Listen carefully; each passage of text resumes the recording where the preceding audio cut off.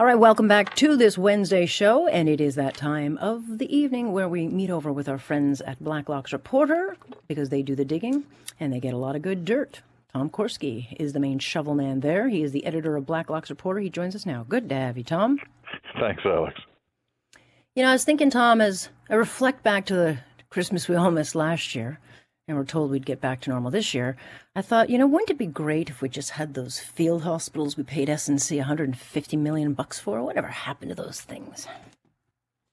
I was thinking, you remember last year we were talking about the crazy spending on useless contracts for stuff that people didn't need, and we said that's never going to happen again.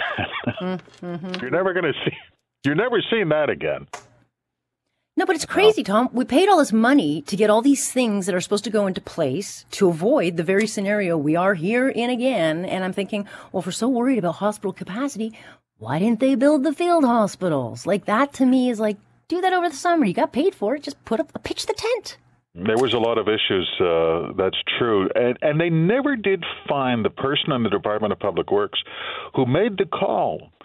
That person remains unidentified. It's never been identified. The question has been asked in committee in the House. We've asked it.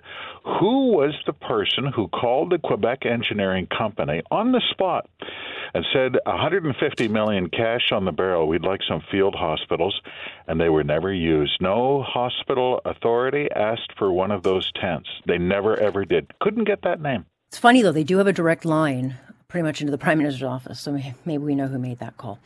Nonetheless, if we're going to audit any of this stuff, I guess that won't happen. I find you got a whole bunch of stuff to dig through, but the auditors are not going to examine billions in payouts under the CERB program that was budgeted for like $24 billion and has ballooned to over $90 billion. I don't get this. Auditor General Karen Hogan, I mean, that's her job. Find where the dollars went. And she's told the committee, we're just not going to do that. And the committee said, well, do your bloody job. Find where the money went. And we're not talking small amounts, Tom. Some of this money has been linked to gang activity. Huge dollars went out in that program, over $81 billion. It was one of the most expensive COVID programs. It was interesting, Alex. On the entire subject, the overarching theme of crazy spending without accountability or oversight. There was, this for me was an indelible pandemic moment. Former Crown Counsel from Quebec, who was counsel on the Charbonneau Commission that sent 3 mayors out of office in Quebec for corruption. And he testified in committee. He said, don't think that contracting rules are what you do when the sun shines. This is exactly when you do it, when you don't feel like it, when you feel that you've had a stressful day on account of the pandemic. That's exactly when you want accountability and oversight in real time on every dollar that goes out the door. Alex, it never happened. And the taxpayers will be picking up the pieces, not today and tomorrow, for years to come.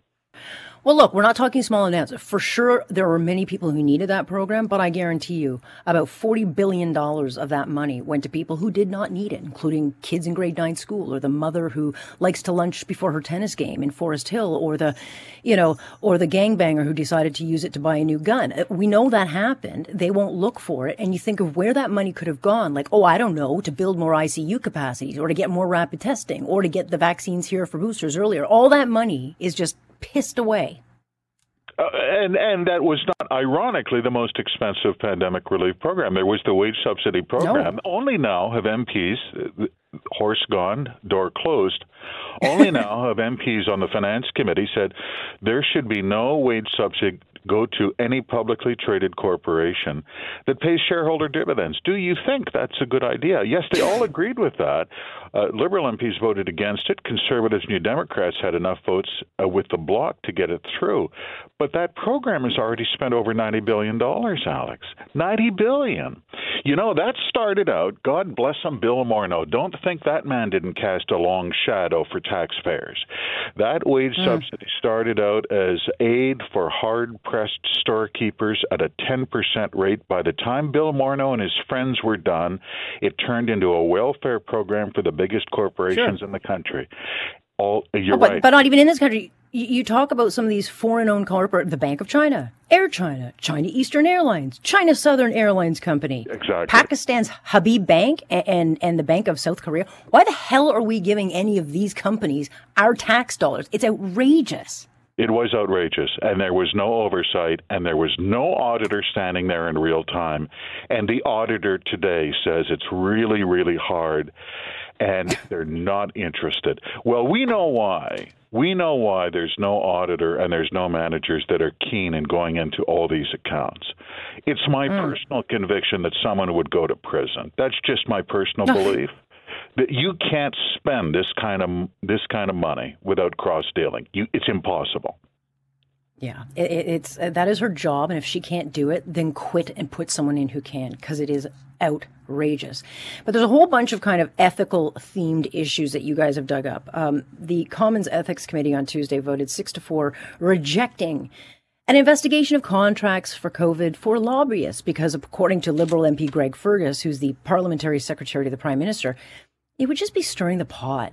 Doesn't seem to be logical to waste our time. I mean, we're talking about $510 billion in pandemic spending, and we know you've reported on it. Frank Bayless, a former Liberal MP, got like $237 million for ventilators that are gathering dust in warehouses right now. But, it would just be stirring the pot to find out if, anyone who shouldn't have gotten the money got it. It would stir it up. Fergus nailed it. Here's your spoon. Here you go. It would stir it up so much before you know it. There'd be police lights and bailiffs. There would be no end to the stirring. By the way, those famous Bayless ventilators. I don't know if you remember this. This is one of my favorite pandemic stories. They had these sit in a warehouse in Ottawa. They didn't know what to do with them, so they shipped some to India. But they forgot that India actually doesn't have the 3-prong electrical outlet that's exactly the same. They were, even the South Asian hospital authorities couldn't use the Bayless machines because they had to send them the converter. Now, everyone who's ever gone backpacking through India already knew that. The Department of Public Works, interestingly, did not. Yeah, no, I'm with you. I'm sure we'll pay for those adapters. You did. You did. You're just stirring it, though. You're just stirring the pot out. Well, Mr. Fergus, I'm happy to send you the spoon for Christmas, because clearly there's stirring that needs to be done. And then you've got Ethics Commissioner Mario Dion, who's saying that favoritism for friends should be forbidden under the Conflict of Interest Code for MPs. And so he would like, maybe MPs to go in for a little course on how not to get into a little conflict of interest. I assume Mr. Trudeau will be head of that class? It's interesting. This is not widely known. The Conflict of Interest Code for MPs doesn't have anything about golf buddies, cronies, and drinking pals. It says you cannot further the interests of an immediate family member. That's a spouse or children, minor children. There's nothing in there about cronies.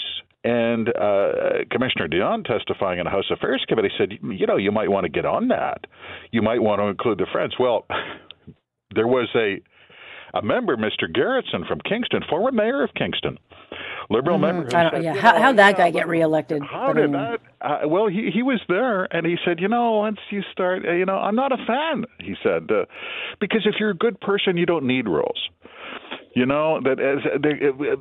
bad people can always find their way around rules. Point taken.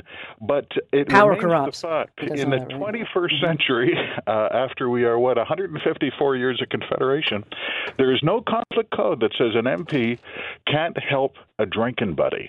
Interesting. But if you're besties like the Wee Boys, the Kilburgers, have at her. And then, of course, you get like the example. You've got this Liberal lobbyist, Susan Smith, who's quite regular on the CBC, where she also gets paid to do her talking. Karen Hogan, who doesn't want to audit and look into CERB spending and fraud and cheats, was all too happy to send her audits that hadn't even been seen by other MPs or other opposition members or anybody. They were sent to this woman who shills for the Liberals so she could go on the CBC and spew damage control for audit reports that were still not coming out for months. I mean, are you kidding me, Tom? I know. There is a history of some great auditors general, and I'm sorry to say Ms. Hogan is not one of them. Her office awarded this sole-sourced contract. That means no bidding. That's just bad policy. No bidding to this Liberal lobbyist for media coaching, they said. We saw emails where there was instruction given to the Liberal lobbyist firm on how to split the contract so you could get under the minimum threshold to allow open bidding so taxpayers could ensure value. Alex, that's just so wrong. This is why we have a procurement ombudsman. It drives him crazy. It's just really bad. And this was the Auditor General's office doing it. Hogan has never adequately explained her complicated relationship with this lobbyist. MPs asked again on the Finance Committee, not getting adequate answers. There may be additional investigations. That's Ottawa. It really is. That's all you need to know about how this town works. It's really who you know. Or who, well, never mind. I can't say that on the radio. But nonetheless, Tom, I appreciate you digging this up. We will, I'm sure, get more from you. I appreciate the time. My pleasure. That is Tom Korski from Blacklock's Reporter, subscription-based magazine. Oh, it is so worth every cent. And a great little stocking stuffer if you've got someone who's a policy wonk or a media or a political wonk who likes to get all the dirt. That's a great gift for them. On Point on Global News Radio.